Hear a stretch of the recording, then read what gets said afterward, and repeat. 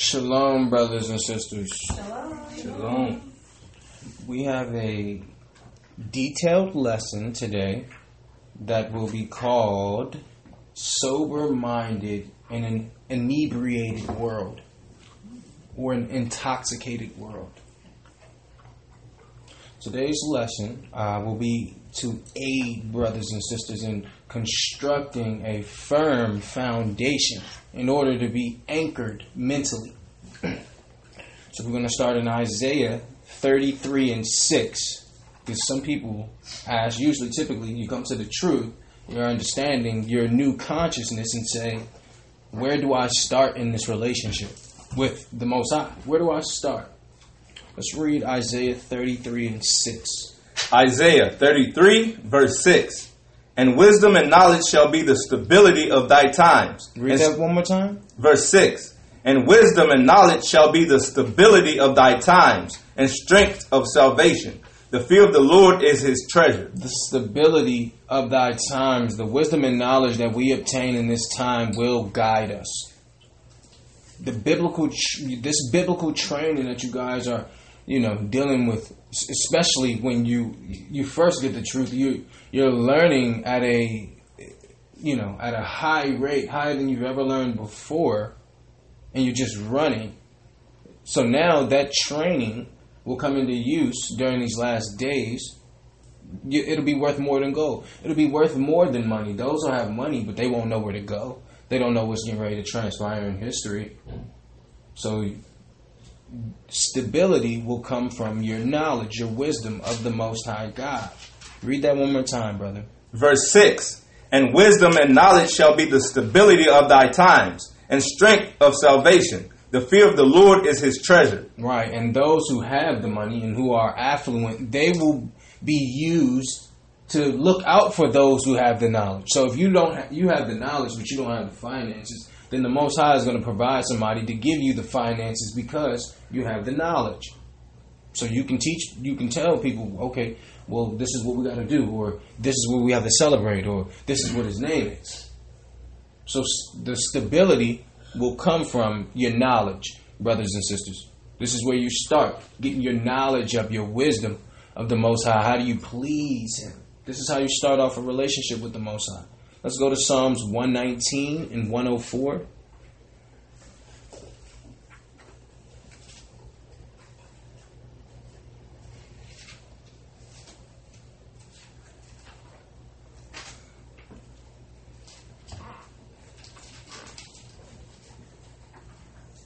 Psalms 119 and 104. Through thy precepts I get understanding. Therefore I hate every false way. Thy word is a lamp unto my feet and a light unto my path. Right. So through the precepts we get understanding. We know here a little, there a little, line to line. That's how you read the Bible. Why? Because it's in dark sentences. So that's why we jump around a lot in the Bible. And that's how you get understanding. So the first thing you want to do is, as starting this relationship with the Most High God, is start to learn. Get your wisdom up. Start to read your Bible precepts, our scriptures. Start to learn your scriptures. Start to reread things that you already know. Why? Because every time I read, for instance, Deuteronomy 6, I get something new from it because what we get from a particular passage comes from what? It comes from experience. It comes from time. It comes from having higher knowledge. So with all of that changing, you get a better understanding every time you read something. So brothers and sisters, the first thing you want to do is start to read your Bible. First thing, get a relationship. Why? Because why? Because think about it, if there's two sons or two daughters, and one of the daughters or one of the sons don't want to listen to the father, then he'll deal with the other son. And he'll give him, the son that wants to listen, all the knowledge, all the understanding, because the other son just be like, Dad, get out of here. I got things to do. So it's the same way with the Most High. If you want to follow him and love him, he'll come to you and give you understanding that, another brother or sister will open up the Bible, read the same exact passage, and get a completely different understanding because the Spirit is not working with them. Read that one more time, brother. Verse 104. Through thy precepts I get understanding. Therefore I hate every false way. Right. So you must continue to learn and read and use your precepts. That means jumping, from here to there, because that's how the Bible's meant to be written. If you read it like a novel, you will be confused. It's not meant to be read like a novel. Now that you have the understanding of who you are in the book, Jew or Gentile, it should be a little bit easier to put yourself in that realm. So what you have to realize is, make that decision. Which son are you, or which daughter are you? Are you the one that wants to hear what your father has to say about business and how to take over and how to run things, or are you the other one? Because that's going to determine you having understanding when you get the precepts. That's the whole deal, brothers and sisters. Remember, he said, I love those who love me. And if you love me, keep my commandments. So he will make himself known and open up your mind to have the understanding of what's going on in scriptures. We're going to go to 2 Chronicles 1 and 11 because we want to talk about Solomon. Now, those who know the Bible, who have some level of history concerning the Bible in regards to the Bible, know that the Most High spoke to Solomon and told him he would give him anything that he wanted. I'm going to give you an opportunity, Solomon. Anything you ask for, I will give it to you. And Solomon asked for wisdom. He didn't ask for money. He didn't ask for power. He didn't ask to have every sneaker or every girl's number. He asked for wisdom to say, why? I need wisdom to judge your people because your people are so peculiar. They're so special that I want to judge them righteously. So I need wisdom. Let's see. Let's read 2 Chronicles 1 and 11. Sorry about that.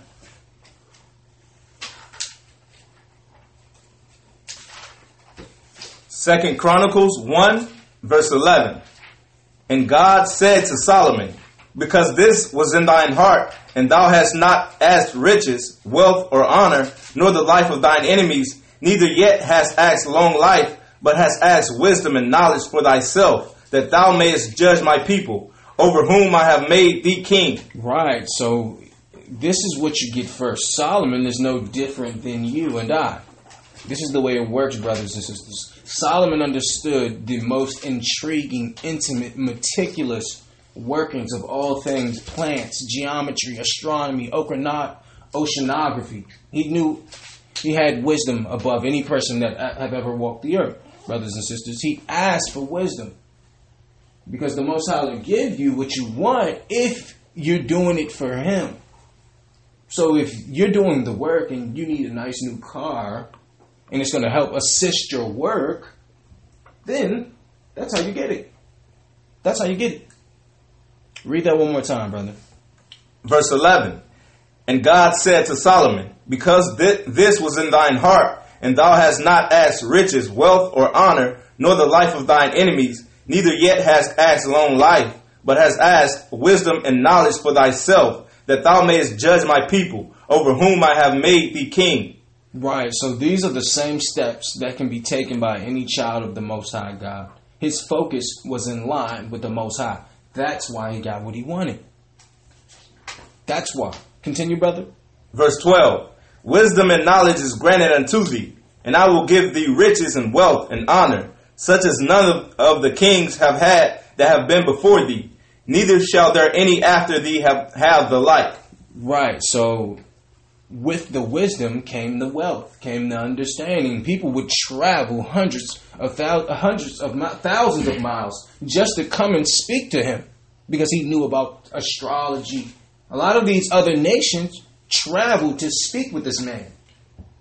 Remember, the Most High said, knowledge will be the stability of your times. That's what's going to get you. That's going to be your money. Your money is actually going to be your knowledge of what's transpiring in the world. Because why? The one thing we must do is what? Understand our path and then go ask the Most High to facilitate us on that path to doing His work. Then He'll give you what you need. He'll give you what you need and what you want to some degree, as long as it's not going to affect you doing the work. in a decline at least. It should be an incline. Everything we get, if you use it to do the work in some fashion, that's how you keep it. But if the Most High give you something, a car, a house, or whatever it may be, and then you think you're on, so you know what, now I can ease off a little bit. Got the car, got the house now. I'm going to skip this Sabbath. I did it all year last year. And then you lose it. Because you thought.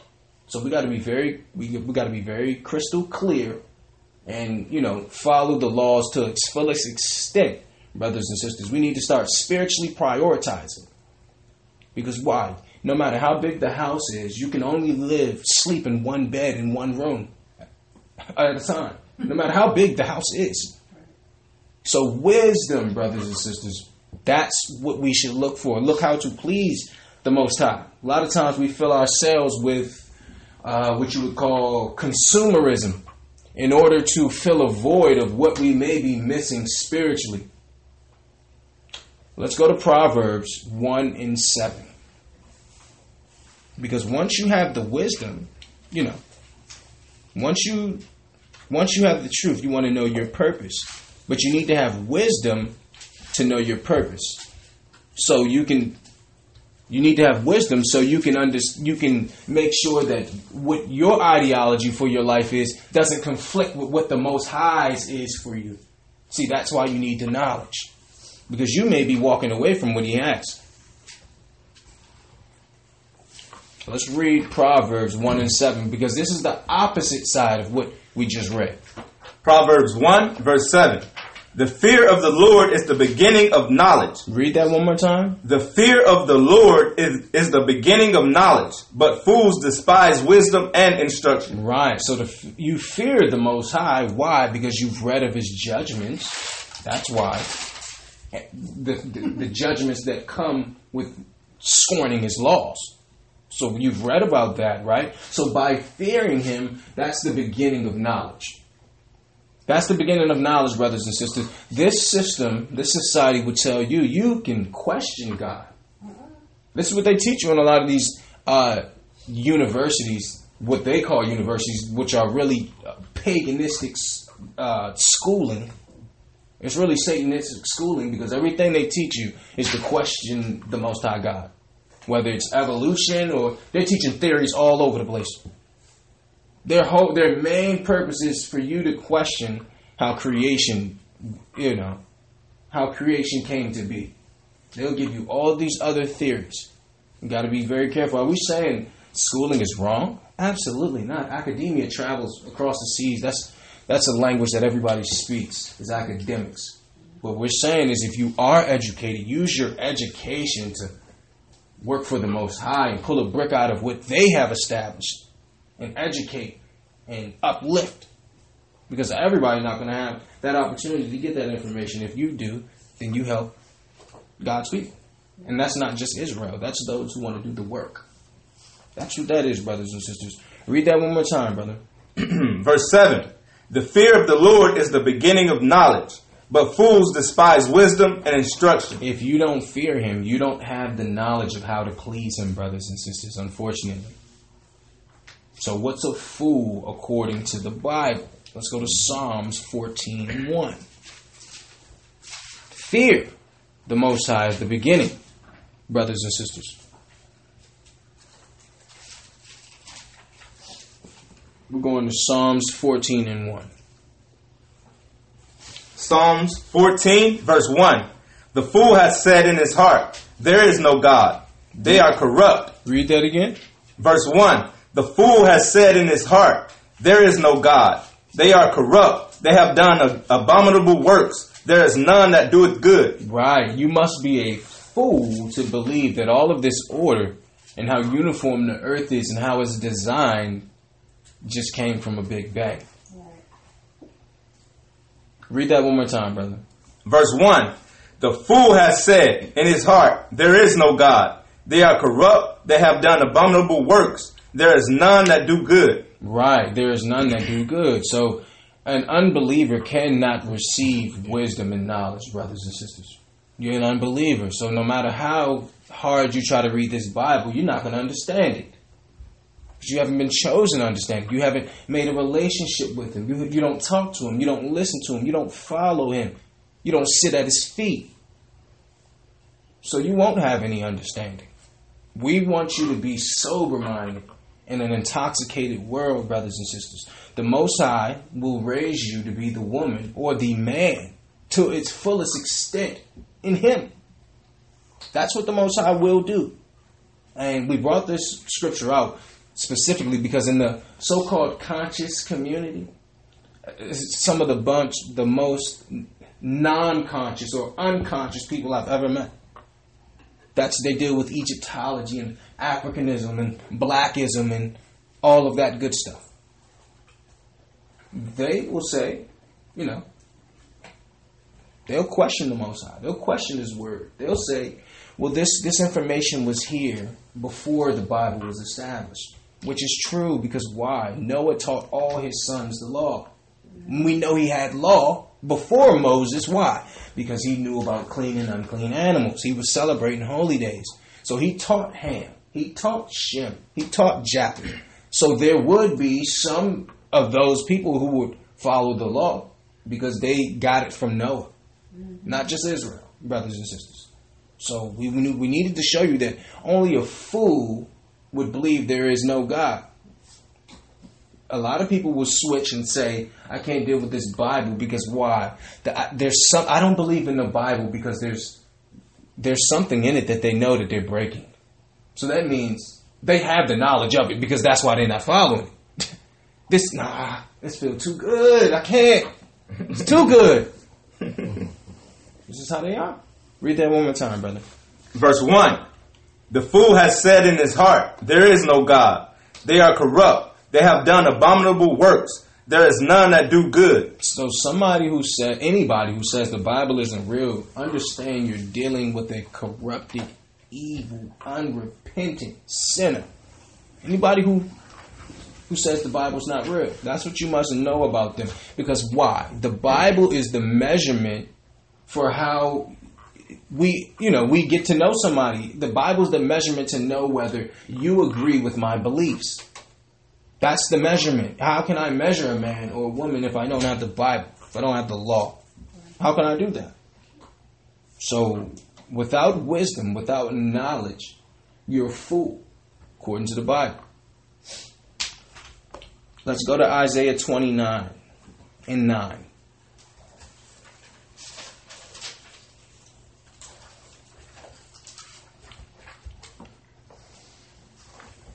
Isaiah 29, verse 9. Stay yourselves and wonder. Cry ye out and cry. They are drunken, but not with wine. They stagger, but not with strong drink. So they stagger, but not with strong drink. This is a spiritual drunkenness, brothers and sisters. This is a spiritual drunkenness. That means their equilibrium is off. You need a spiritual breathalyzer. You're drunk. Drunk off what? Read that one more time, brother. Verse 9. Stay yourselves and wonder. Cry ye out and cry. They are drunken, but not with strong wine, not with wine. They stagger, but not with strong drink. For the Lord hath poured out upon your spirit. Shalaki. Verse 10. For the Lord hath poured out upon you the spirit of deep sleep, and hath closed your eyes. The prophets and your rulers, the seers hath he covered. He closed up the vision. He closed their eyes, which means they have no spiritual understanding. Even the teachers have no, and this is in times past also, had no spiritual understanding whatsoever. Let's go to 1 Samuel 3 and 1. They're drunk. Not with wine, but with what? With philosophy. With religion, with tradition. 1 Samuel 3, verse 1. And the child Samuel ministered unto the Lord before Eli. And the word of the Lord was precious in those days. Read that again. And the word of the Lord was precious in those days. Why was it precious in those days? There was no open vision. There was no open vision. What does that mean? That means the Most High was not dealing with these prophets. That's why the word was precious, because he closed their eyes. He closed the vision. He communicated with prophets through visions and dreams, brothers and sisters. But there became a time that we became so sinful that the Most High had to change up how things were done for a time. Read that one more time, brother. Verse 1. And the child Samuel ministered unto the Lord before Eli. And the word of the Lord was precious in those days. There was no open vision. There was no open vision, brothers and sisters. Let's show you what it means. Numbers 12 and 6. We're going to Numbers chapter 12, verse 6 through 8. Numbers 12, verse 6. And he said, Hear now my words. If there be a prophet among you, I, the Lord, will make myself known unto him in a vision, and will speak unto him in a dream. Right, he closed up the visions. See? Verse 7. My servant Moses is not so, who is faithful in all mine house.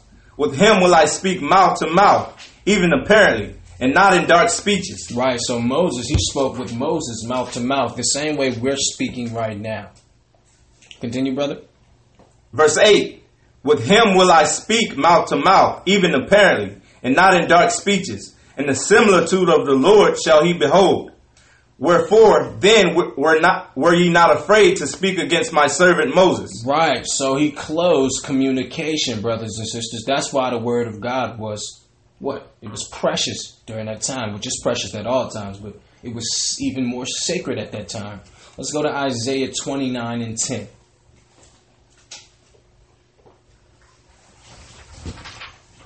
We must be sober-minded in this inebriated world. Isaiah 29, verse 10. For the Lord hath poured out upon you the spirit of deep sleep. Read that again. For the Lord hath poured out upon you the spirit of deep sleep, and hath closed your eyes, the prophets and your rulers. The seers hath he covered. And the vision of all is become unto you as the word of a book that is sealed. The book is sealed, brothers and sisters. The book has become sealed. Because why? Because people have gone off into their own ideology, doing whatever it is they feel like their flesh wants them to do. They're not reading their Bibles. They're not learning. They're not respecting the Most High. In fact, they're questioning the Most High. And if they don't change, then they'll just find another God that'll accept them. See, and that's what the problem is. That's why people don't like us, brothers and sisters. That's why people don't like this church, because they know we read the Bible as it is written, and we expect those who follow our church, and we, are going to follow every law that we possibly can. And some people, that's too much. They need to find somewhere that will accept them for them, which means they do whatever it is that they don't want to put down. That's okay. Read that one more time, brother. Verse 11. And the vision of all is become unto you as the words of a book that is sealed, which men deliver to one that is learned, saying, Read this, I pray thee. And he saith, I cannot, for it is sealed. So they gave it to a learned man, and he could not understand it. He couldn't read, which means what? He was spiritually drunk. He couldn't get understanding. He could read it, but he couldn't get the deeper knowledge of it. Continue, brother. Verse 12. And the book is delivered to him that is not learned, saying, Read this, I pray thee. And he said, I am not learned. Wherefore the Lord said, For as much as this people draw near me with their mouth. Read that part again. Verse 13. Wherefore the Lord said, For as much as this people draw near me with their mouth, and with their lips do honor me, but have removed their heart far from me. See, so our people, this is specifically Israel, claim that we love God, we pray to God, but we don't follow anything he says, and we don't listen. As soon as we're done asking him for what we want, we get up. We don't even listen. We go right into what we need, what we want, then you get off your knees and go. What about the listening part? What about how does he have a chance to answer you? Do you sometimes just sit there and be quiet? See if he say something to you, maybe? That's how we need to be, brothers and sisters. He would put out a vial of deep sleep on not only our elders, but the majority of the world, brothers and sisters. And this drunkenness have befallen the entire world. We're going to show you that. Go to Revelation 17 and 1. To show you that spiritual drunkenness have now spread globally, internationally. Revelation 17, verse 1. And there came one of the 7 angels which had the seven vials, and talked with me, saying unto me, Come hither, I will show unto thee the judgment of the great whore that sitteth upon many waters. Right, that great whore. The Bible calls it a whore. Verse 2. With whom the kings of the earth have committed fornication, and the inhabitants of the earth have been made drunk with the wine of her fornication. Now this is the Roman Empire, brothers and sisters. It says the whore that sitteth on many waters. Why? Because they have bases on many waters. That's what this is saying. It says, who have committed read verse 2 again, brother. Verse 2. With whom the kings of the earth have committed fornication, and the inhabitants of the earth have been made drunk with the wine of her fornication. Right, see? Drunk with that wine, brothers and sisters. That religion, that philosophy, that tradition. Right?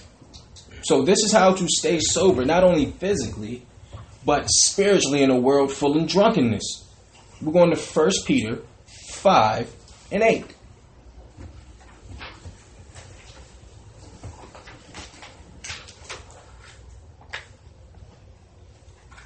First Peter 5, verse 8. Be sober, be vigilant, because your adversary, the devil, as a roaring lion, walketh about, seeking whom he may devour. Right, so it says, read that one more time, brother. Verse 8. Be sober, be vigilant, because your adversary, the devil, as a roaring lion, walketh about, seeking whom he may devour. Right, so not only physically, but spiritually, we need to practice sobriety. A physical and spiritual soberness. See? Because why? The only way to combat the devil is to be obedient.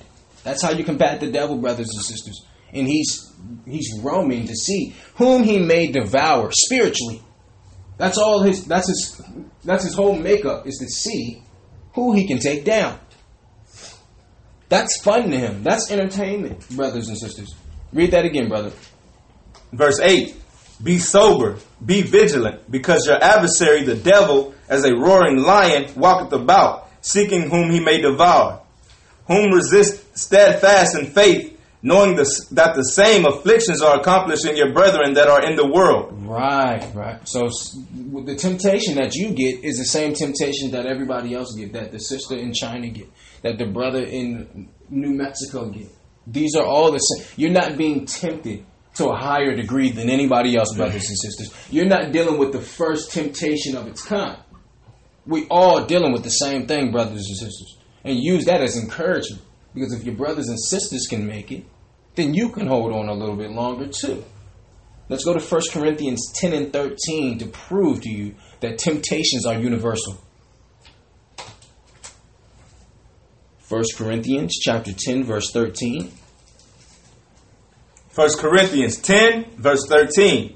There hath no temptation taken you but such as is common to man. But God is faithful, who will not suffer you to be tempted above that ye are able. Right, so you haven't been tempted with something that is not common to man. So every temptation you've gone through, trust me, we've gone through it. Your forefathers, your foremothers have gone through it. Those in the Bible have gone through it. Read that one more time, brother. Verse 13. There hath no temptation taken you but such as is common to man. But God is faithful, who will not suffer you to be tempted above ye are able, but will with temptation also make a way to escape, that ye may be able to bear it. So he will never give you too much temptation of where you're going to collapse. The Most High is not looking to have you sin. He'll always have a spirit with us to guide us and maneuver us from the wiles of the devil. There'll always be a way out. You just have to take it. There will be a way out. And that's something you must remember. So when you are being attacked, or when you are dealing with something of that in that regard, that you know that you're able to take it. Because why? Because the Most High said he wouldn't give you too much. So if you're going through it, then clearly you can take it. You can take it. Let's go to James 4, verse 7.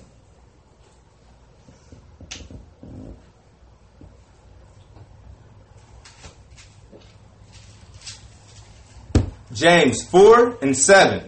Submit yourselves therefore to God.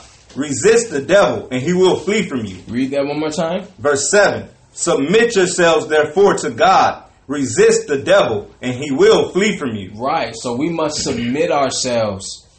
That's how you combat the devil. Submit yourself and the devil will flee. Resist the devil by submitting yourself to Christ, to the Most High. That's how you win, brothers and sisters. That's how you win. We must be sober-minded in an intoxicated world, brothers and sisters. Because why? Because the devil is on the prowl, looking to whom he may catch slipping on a banana peel. So we have to be ready, brothers and sisters, at all times. All times. Let's go to 1 Peter 1 and 13.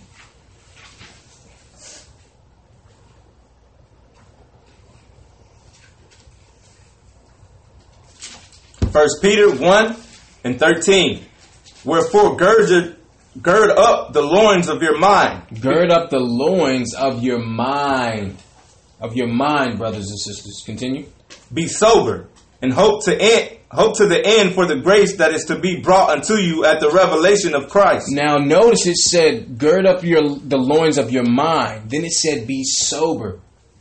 You need to be spiritually sober, brothers and sisters. Also physically. But in this particular case, you need to be spiritually sober. We need to practice spiritual soberness and physical soberness. Because it's hard to think when you dealing with all of that, the cares of the world. The same way, when you're drinking alcohol, it's too much. Your equilibrium's off. You can't stand. You don't really comprehend what's transpiring. It's too much. Read that one more time, brother. Verse 13. Wherefore gird up the loins of your mind, be sober, and hope to the end for the grace that is to be brought unto you at the revelation of Christ. Right, so we must always be in readiness of mind. And we have an example. You remember that when we were in Egypt and we were having to eat the Passover and then run in haste. Gird up your loins, they told us, to be ready, because after the Passover, at midnight, the angel is going to go over and, persecute the children without the blood on the door, and you're going to have to leave quickly. They're going to put you out quickly. You have to go. So in that same fashion, let us show you. Let's go to Exodus 12, and let's start at 11. Exodus 12 and 11.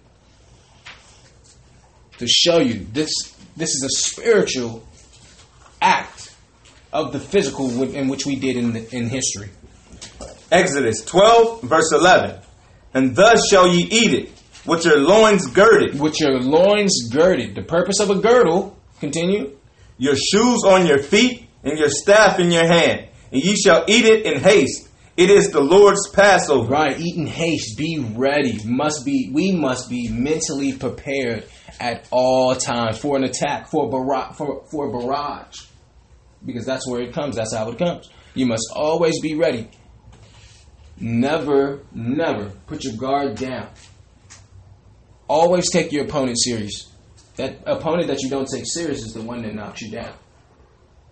So we must be very disciplined, brothers and sisters, and to stay away from the spiritual drunkenness and the physical drunkenness. Verse 12. We're going to go back to 1 Peter. So we're going to go back to 1 Peter 13 and 14. Excuse me. 1 Peter 1, 13 and 14. 1 Peter 1 and 13. Wherefore gird up the loins of your mind, be sober, and hope to the end for the grace that is to be brought unto you at the revelation of Christ. Right, the end is salvation, everlasting life. So have all readiness of mind, because Satan is, on the prowl of whom he may devour.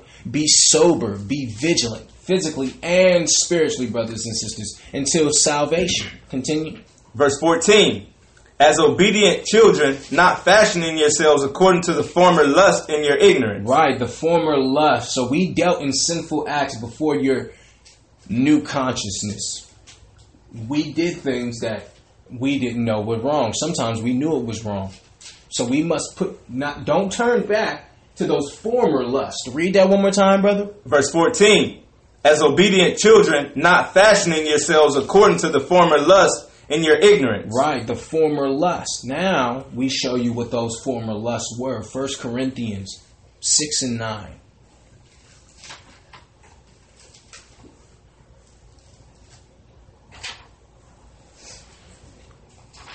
1 Corinthians 6, verse 9.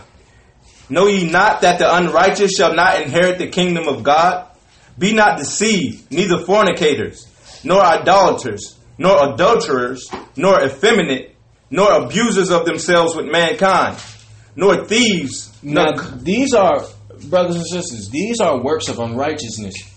Read that scripture one more time, the first one, brother. 9. Verse 9. Know ye not that the unrighteous shall not inherit the kingdom of God?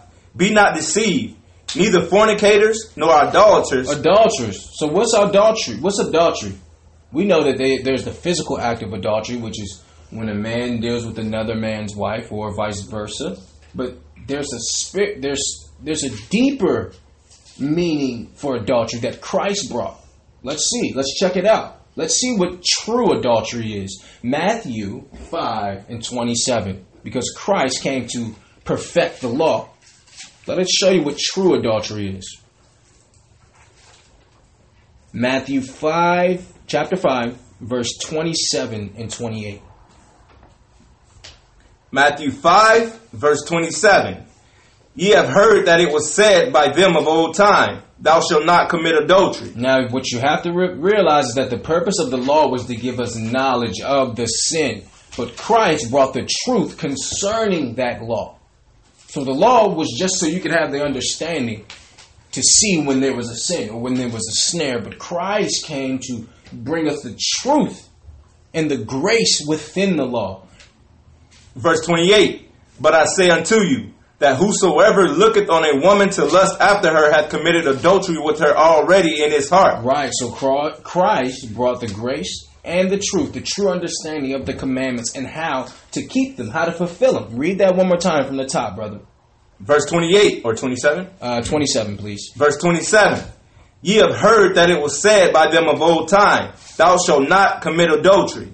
But I say unto you, that whosoever looketh on a woman to lust after her hath committed adultery with her already in his heart. Right, so if you're dealing in that spirit, the Bible says you're not going to make it into the kingdom.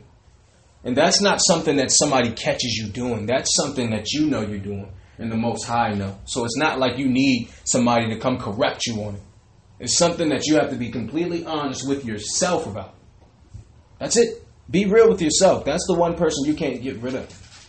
Let's go back to 1 Corinthians 6 and 9 and look at some of the former lusts of the flesh.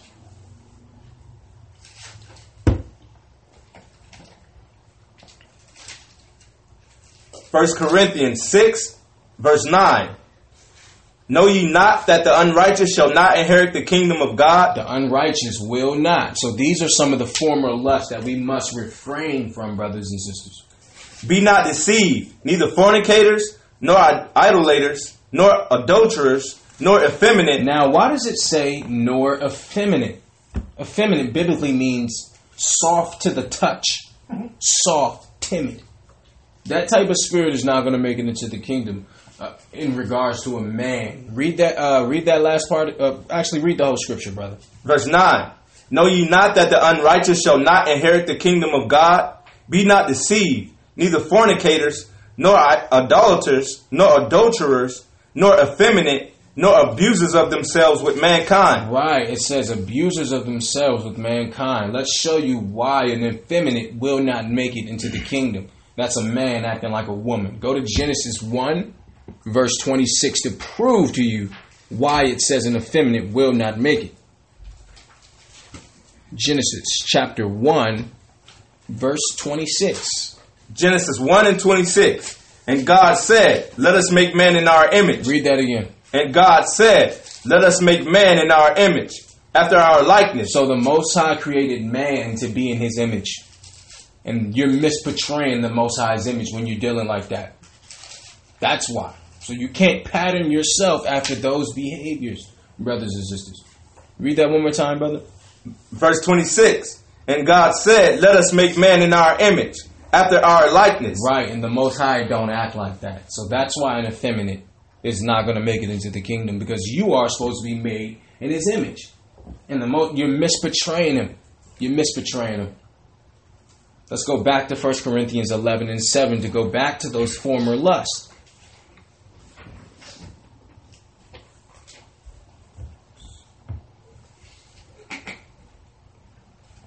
Let's go to 1 Corinthians 11:7 to further buffer why an effeminate won't make it into the kingdom. 1 Corinthians 11:7. For a man indeed ought not to cover his head, for as much as he is the image and the glory of God. Is the what? The image and the glory of God. He is the image and glory of God. So you can't be dealing in the spirit of an effeminate. Read that one more time, brother. Verse 7. For a man indeed ought not to cover his head, for as much as he is the image and glory of God, but the woman is the glory of the man. Right, so man is the image of the Most High. And the Most High didn't make man to be acting like a woman.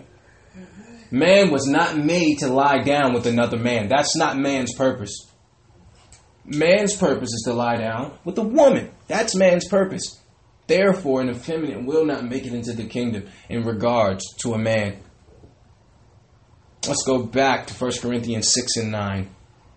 I know we're jumping here, brothers and sisters, but we got to get this. 1 Corinthians 6, verse 9. Know ye not that the unrighteous shall not inherit the kingdom of God?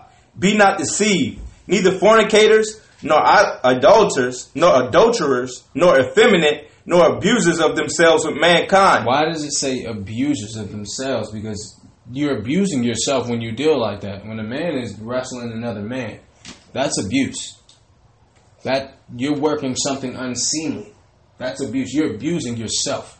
When a woman lay down with another woman, you're abusing yourself, sister. Continue. Verse 10. Nor thieves, nor covetous, nor drunkards, nor revelers, nor extortioners shall inherit the kingdom of God. Right, so these are the former lusts that we must keep at bay and buffet. Continue to learn, study, pray, fast. These are the ways that we don't get back into that wine of Babylon. The wine of that, what the Bible calls a whore. Continue, brother. Verse 11. And such were some of you, but ye are washed, but ye are sanctified, but ye are justified in the name of the Lord Christ and the Spirit of our God. Right. See? So some of us will be washed. Some of us won't go back to that. A lot of us, though, are drunk off that wine, brothers and sisters, that spiritual wine. It's a spiritual drunkenness. This is a lesson on how to be spiritually sober. Sobriety. Let's go to let's go to 1 John. Let's go to 1 John 2:16.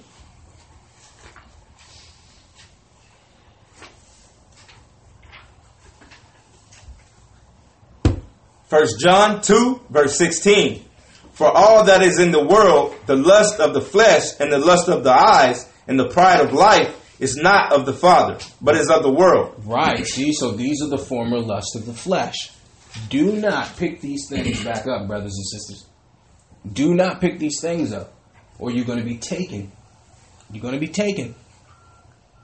So you must be sober-minded during this time, because Satan is looking for whom he can devour. Now think about it. If you're looking to rob somebody, which Satan is looking to rob you of your soul, and you see somebody stumbling, staggering down the street, drunk, inebriated,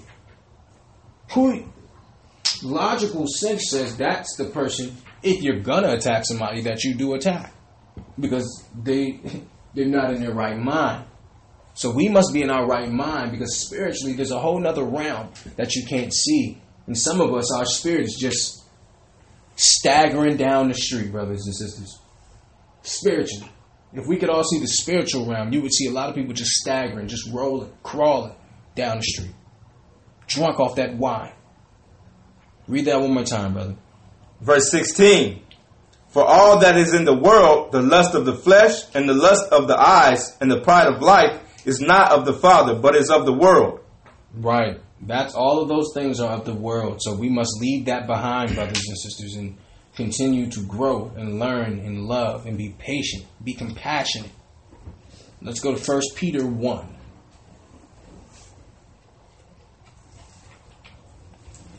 I'm going to read 1 Peter 1 and 13 through 18. 1 Peter 1, verse 13. Wherefore gird up the loins of your mind, be sober, and hope to the end for the grace that is to be brought unto you at the revelation of Christ. As obedient children, not fashioning yourselves according to the former lust in your ignorance, but as he which hath called you is holy. Holy means to be sanctified and separated. So be ye holy in all manner of conversation. So we must be sanctified and separated, even in our conversation. Why? Because our Father is the Most High, and He's holy. Continue, brother. Verse 16. Because it is written, be ye holy, for I am holy. And if ye call on the Father, who without respects of persons judged according to every man's work, pass the time of your sojourning here in fear. For as much as ye know that ye were not redeemed with corruptible things. Read that again. Verse 18. For as much as ye know that ye were not redeemed with corruptible things, as silver and gold, from your vain conversation received by tradition from your fathers. Right, so you know we weren't redeemed by silver and gold. That's not how we were redeemed, brothers and sisters. That's not how Israel was brought back to the Father. Let's show you how. Galatians 4 and 4, to show you what redeemed us. Because it wasn't silver and gold. Galatians 4, verse 4. But when the fullness of the time was come. When the fullness of the time, that means when our sin was at its height. When our sin was at its height, brothers and sisters. God sent forth his Son, made of a woman, made under the law. Made of a woman, made under the law. Now, a lot of people may use this scripture in conjunction with the virgin birth doctrine to say, see, he was made of a woman, virgin birth. When this is not, that's completely, you're not rightfully dividing scripture. We're going to prove that to you, because we know some Christians out there are still dealing in that doctrine, that satanic spirit of a virgin birth. Read that one more time, brother. Verse 4. But when the fullness of the time was come, God sent forth his Son, made of a woman, made under the law. Right. Continue. Verse 5. To redeem them that were under the law, that we might receive the adoption of sons. Right. So Christ's blood redeemed us. Christ's blood redeemed us, brothers and sisters. Now, we needed to show you. Read verse 4 one more time, brother. Verse 4. But when the fullness of the time was come, God sent forth his Son, made of a woman, made under the law. Now we need to prove to you that, that made under a woman doesn't mean that he didn't have a father, a natural father. We're going to go to Matthew 11 and 11 to prove to you that born of a woman means born of a natural birth. That's simply what it means, brothers and sisters. But I know some people dealing in their philosophy will take that and run and then say, Christ didn't have a father. Matthew 11, verse 11. Verily I say unto you, among them that are born of women, that hath not risen a greater than John the Baptist. Read that again, brother. Verse 11. This is Christ. Verily I say unto you, among them that are born of women, there hath not risen a greater than John the Baptist. Notwithstanding, he that is least in the kingdom of heaven is greater than he. Right. So among them who were born of women, which really means natural birth, there hath not risen one greater than John the Baptist. Now, you must ask yourself, did John the Baptist come from a virgin birth? See? So this is how you prove that this is just talking about a natural birth. This is how you know, brothers and sisters. Read that again, brother. Verse 11. Verily I say unto you, among them that are born of women, there hath not risen a greater than John the Baptist. Notwithstanding, he that is least in the kingdom of heaven is greater than he. Right. Now go back to Galatians 4. Now that we have that proof, because we needed to put that out there, because somebody would start cutting up clips and stuff and try to use this. I'm going to read Galatians 4 and 4. Galatians 4, verse 4. But when the fullness of the time was come, God sent forth his Son, made of a woman, made under the law, to redeem them that were under the law. We were redeemed through Christ's blood. Remember, it said not through silver, not through gold, not through something corruptible, but through the blood of Christ. Read that one more time, brother. Verse 5, to redeem them that were under the law, that we might receive the adoption of sons. Right. So now we need to show you the importance of remaining under Christ's blood. Let's show you the importance of remaining under Christ's blood, brothers and sisters. We're going to Hebrews 10, New Testament. We're going to read Hebrews 10 and 26.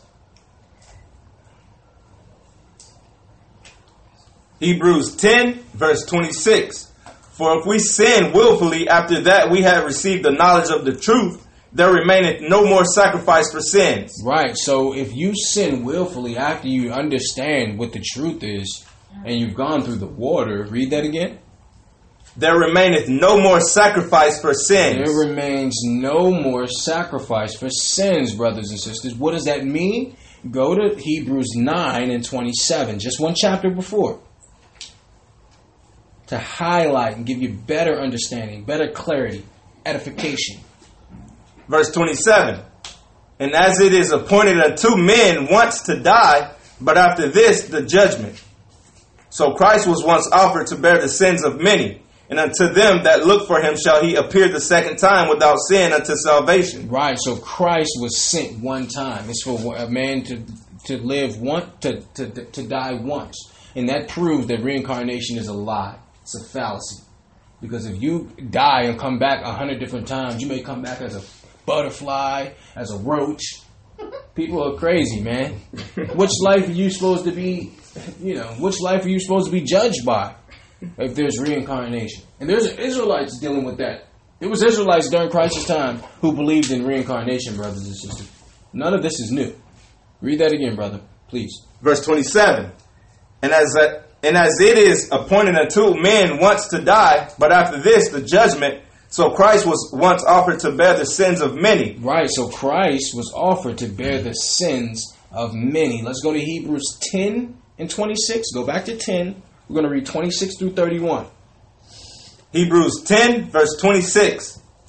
For if we sin willfully after that we have received the knowledge of the truth, there remaineth no more sacrifice for sins, but a certain fearful looking for of judgment and fiery indignation, which shall devour the adversaries. So Christ was sent to the cross one time for a multitude of sins.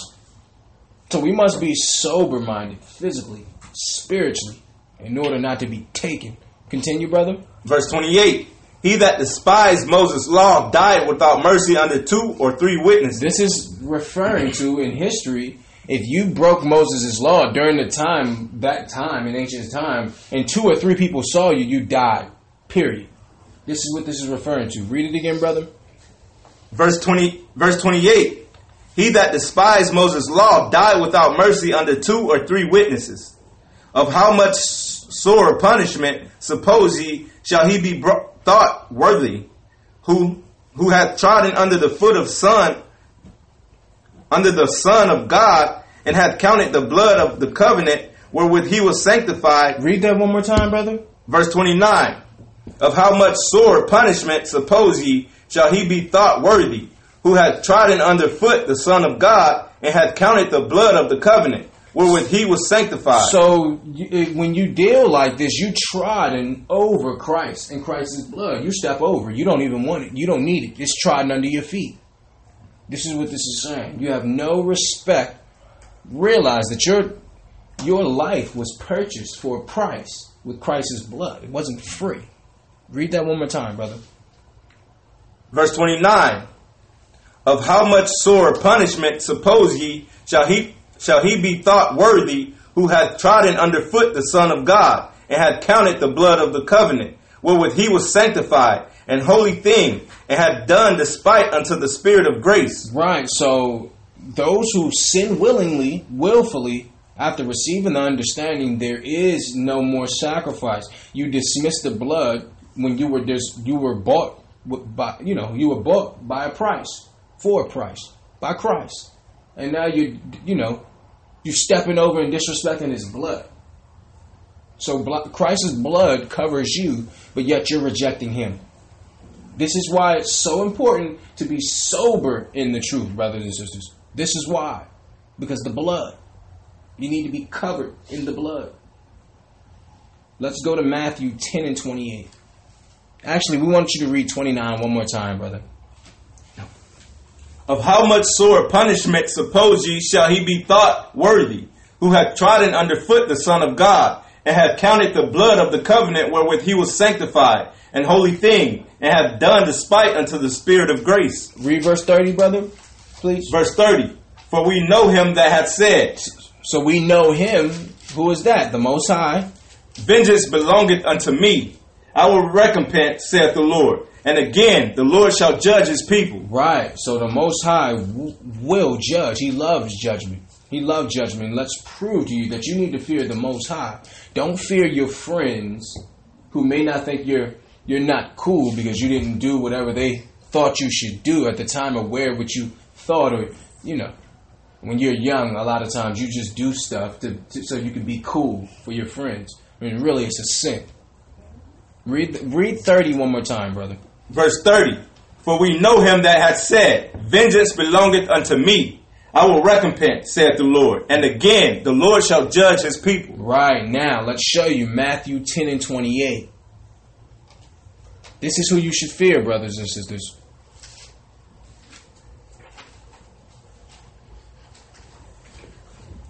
Matthew 10, verse 28. And fear not them which kill the body. Read that again. And fear not them which kill the body, but are not able to kill the soul, but rather fear him which is able to destroy both soul and body in hell. See, that's who you need to fear. You need to fear the Most High. Don't fear these governments. Don't fear your pastor. Don't fear anybody out here but that one person who can kill your body and your soul. Can kill you on earth and then kill you again afterwards. That's who we should fear, brothers and sisters, and that's how we stay in a sober, with us, dealing in sobriety. This is a way, is to understand and realize the judgment of the Most High God. There is judgment, brothers and sisters. Don't forget that part. Let's go to Titus 2. I'm going to read verse 1.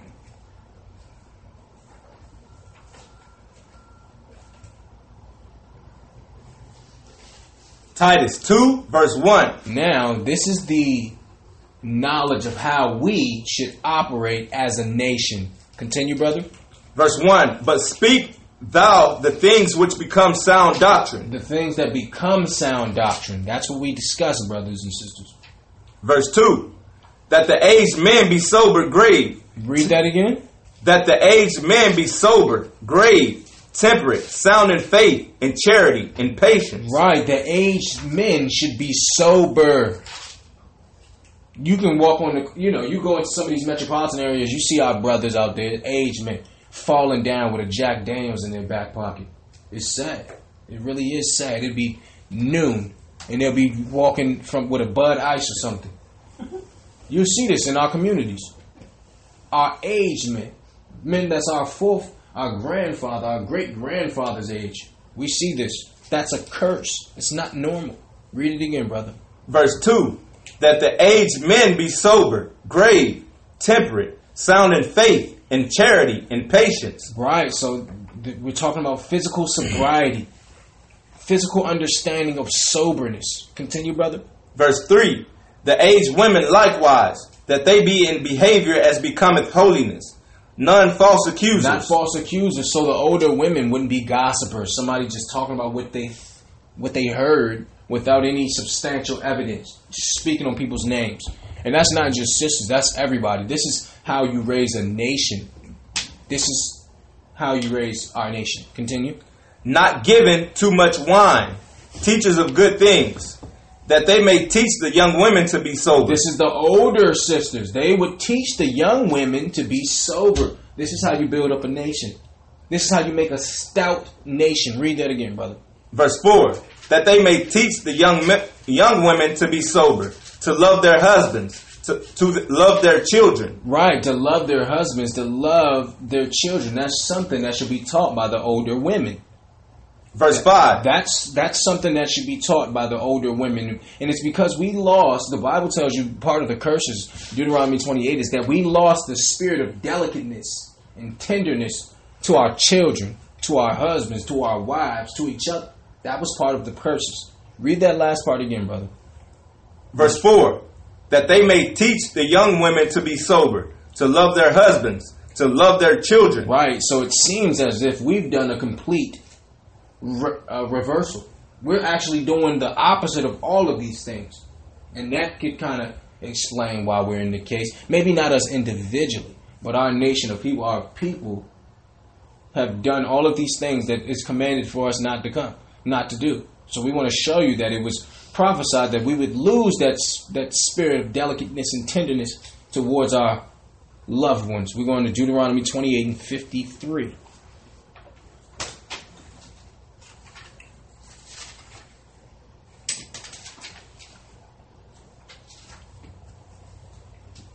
We would have a high level of impatience and intolerance for each other. That was part of the curses, brothers and sisters. Deuteronomy 28, verse 53. And thou shalt eat the fruit of thine own body, the flesh of thy sons and of thy daughters. Now, when did this happen? This happened in 70 AD when the Romans at Masada put a wall around us and didn't allow any food or water in or out. And we have a lesson prepared for that, and we're going to go into that on a later date. But they put a wall around us, the same way how they're trying to do America, and they didn't allow us to leave. So they trapped us in the land and didn't allow any resources in to where our people started to eat their own children. Read it again, brother. Verse 53. And thou shalt eat the fruit of thine own body, the flesh of thy sons and of thy daughters, which the Lord thy God hath given thee, in the siege and in the straitness wherewith thine enemies shall distress thee. In the straitness in which thy enemies shall distress thee. How did they do that? They surrounded us. They put a wall around Masada and didn't allow any food in or out. Didn't allow us to leave. They weakened us. Starved us out. The same way they're doing today. Talking about putting a wall. It wasn't to keep people out. It was to keep somebody in. The same way it is here. They've already done it over there, California, Texas. They've already shored up those borders, claiming that it was for what? To help with migration issues, immigrants coming over. When we know that's a lie, because immigrants coming over is what keep the wages down. Why give somebody $50 an hour when you can give somebody $20 for the day? So they don't have a problem. Listen, the Mexicans were here before there was a border. So that's a lie that they're claiming. Read that one more time, brother. Verse 53. And thou shalt eat the fruit of thine own body, the flesh of thy sons and of thy daughters, which the Lord thy God hath given thee in the siege and in the straitness wherewith thine enemies shall distress thee. So that the man that is tender among you and very delicate, his eye shall be evil towards his brother, and towards the wife of his bosom, and towards the remnant of his children which he shall leave. The remnant of his children which he shall leave. See? So this was prophesied that our people would have a high level of intolerance, impatience, no compassion for their own children, for their own wife, for their own husband. It was a curse that we would lose that tenderness, that delicateness, that compassion that we had for each other. And it's evident, brothers and sisters. Let's go to let's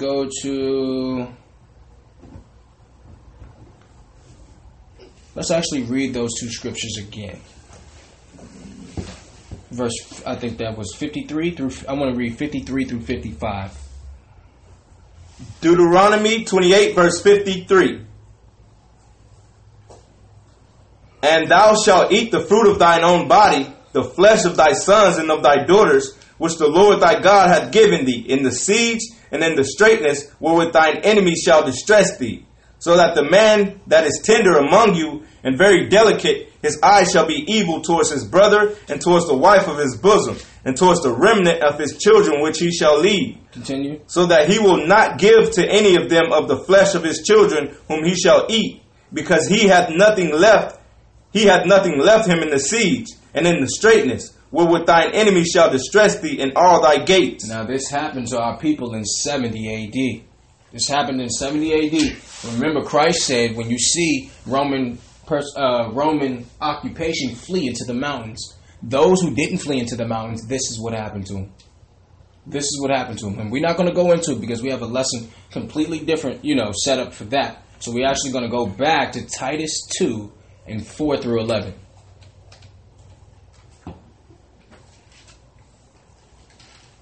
We just wanted to show you that it was a curse that we would lose that delicacy, that patience, that love for our own people, including our children. Titus 2, verse 4. That they may teach the young women to be sober, to love their husbands, to love their children, to be discreet, chaste, keepers at home, good, obedient to their own husbands, that the word of God be not blasphemed. Right. Why? Because why would the word of God be blasphemed? Because man and woman are the image of the Most High. And when it's out of order, that means that you're claiming the Most High is out of order, which is what? Blasphemy. So the older women should teach the young girls. Read it again, brother. Verse 4. That they may teach the young women to be sober, to love their husbands, to love their children, to be discreet, chaste, keepers at home, good, obedient to their own husbands, that the word of God be not blasphemed. Everything we do must be a representation of Christ. We must be viewed as a representative of Christ in everything we do. Verse 6. Young men likewise exhort to be sober-minded. So young men be sober-minded also. The aged men, the young men. This is how you build a nation. Continue. Verse 7. In all things showing thyself a pattern of good works, in doctrine showing uncorruptness, gravity, sincerity, sound speech that cannot be condemned, that he that is of the contrary part may be ashamed, having no evil thing to say of you. So sound speech, that means our conversation should be in the heavens. It says that when other people who are vulgar will be ashamed when they're around you. Why? Because you're going to convert many people just by your actions, not necessarily what you're teaching them. It's your actions, God bless you. It's your actions, brothers and sisters, that'll convert somebody. Read that one more time, brother. Verse 8. Sound speech that cannot be condemned, that he that is of the contrary part may be ashamed, having no evil thing to say of you. See, no evil report of you. That's how it should be. Nobody should have anything evil to say about us. That lets you know. That lets you know as far in regards to people that you deal with on a regular basis. Okay? Let's go to, we have two more scriptures. Let's actually read to 11. So let's read 9, 10, and 11 also. Verse 9. Exhort servants to be obedient unto their own masters, and to please them well in all things, not answering again, not prolonging, but showing all good fidelity, that they may adorn the doctrine of God our Savior in all things. For the grace of God that bringeth salvation has appeared to all men. Right. See? That grace, that's how we receive salvation, by grace, because none of us deserve it. If we were dealing under Moses' law, we'd all be dead. We all would be dead. Our moms, our dads, everybody would be dead. Yep. That's population control right there, brothers and sisters. So we had grace. Not grace to break the law on purpose, grace to understand our liberty to get it right before the judge comes, before the bridegroom. We have two more passages, brothers and sisters. We're going to go to 1 Thessalonians chapter 5, verse 4.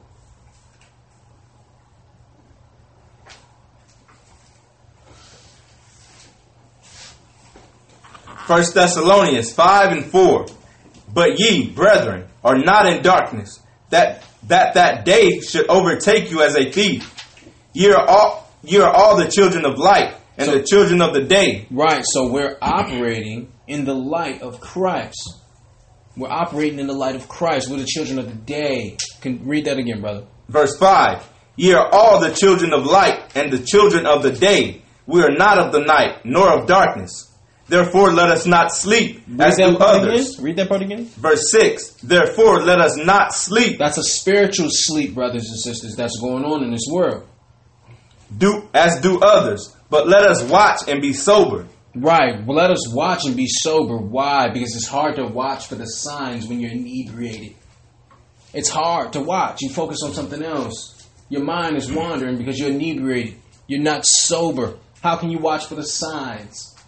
Read that again, brother. Verse 6. Therefore let us not sleep as do others, but let us watch and be sober. For they that sleep, sleep in the night, and they that be drunken are drunken in the day. Right. So usually people drink at nighttime. So we're not going to be as those who are children of the night. We're children of the day. And we're going to act like that even at night. Read it again, brother. Verse 7. For they that sleep, sleep in the night, and they that be drunken are drunken in the night. But let us, who are of the day, be sober, putting on the breastplate of faith and love, and for an helmet the hope of salvation. Read 8 one more time, brother. Verse 8. But let us, who are the day, be sober, putting on the breastplate of faith and love, and for an helmet the hope of salvation. What's in the day? The day is the light. We're the children of the day, the children of the light, the children of Christ. Continue, brother. Verse 9. For God hath not appointed us to wrath, but to obtain salvation by our Lord Christ. Right. So, see? So we are able to retain salvation, brothers and sisters. We're going to end it off with 1 Corinthians 15 and 58. And this was a foundational lesson for those who may not be spiritually stable. So we wanted to help aid brothers and sisters in constructing a foundation that will hold. We're going to read 1 Corinthians 15 and 58. 1 Corinthians 15, verse 58. Therefore, my beloved brethren, be ye steadfast, unmovable. Read that again. Be ye steadfast, unmovable, always abounding in the work of the Lord. Always abounding in the work of the Lord. See? We just do the work. All of us, brothers and sisters, all of us. This church in particular, that's all we want to do is we want to do the work. We don't have time to look at anybody else or talk about other camps. You don't have time to do any of that or to correct nobody. And when you're doing the work, you don't have time for any of that. You're just doing the work. Read that one more time, brother. Verse 58. Therefore, my beloved brethren, be ye steadfast, unmovable, always abounding in the work of the Lord. For as much as ye know that your labor is not in vain in the Lord. Right. Your work is not in vain, brothers and sisters. Sisters have different work. Brothers have other work. We all have work. Children have work also. We all have work to do, brothers and sisters. A lot of the sisters deal in administration. They're dealing in charity. Because why? Charity is the number one gift, according to the Most High. Charity. That's it. That's how you get blessings. A lot of the sisters are dealing with charity. A lot of them are dealing with, sharing information to the Most High. A lot of them are dealing with administration, putting on feasts and things for the brothers. A lot of the brothers are dealing in, of course, reading, learning, sharing, teaching. Of course, with their work, on the streets and their charity, giving back to, the community.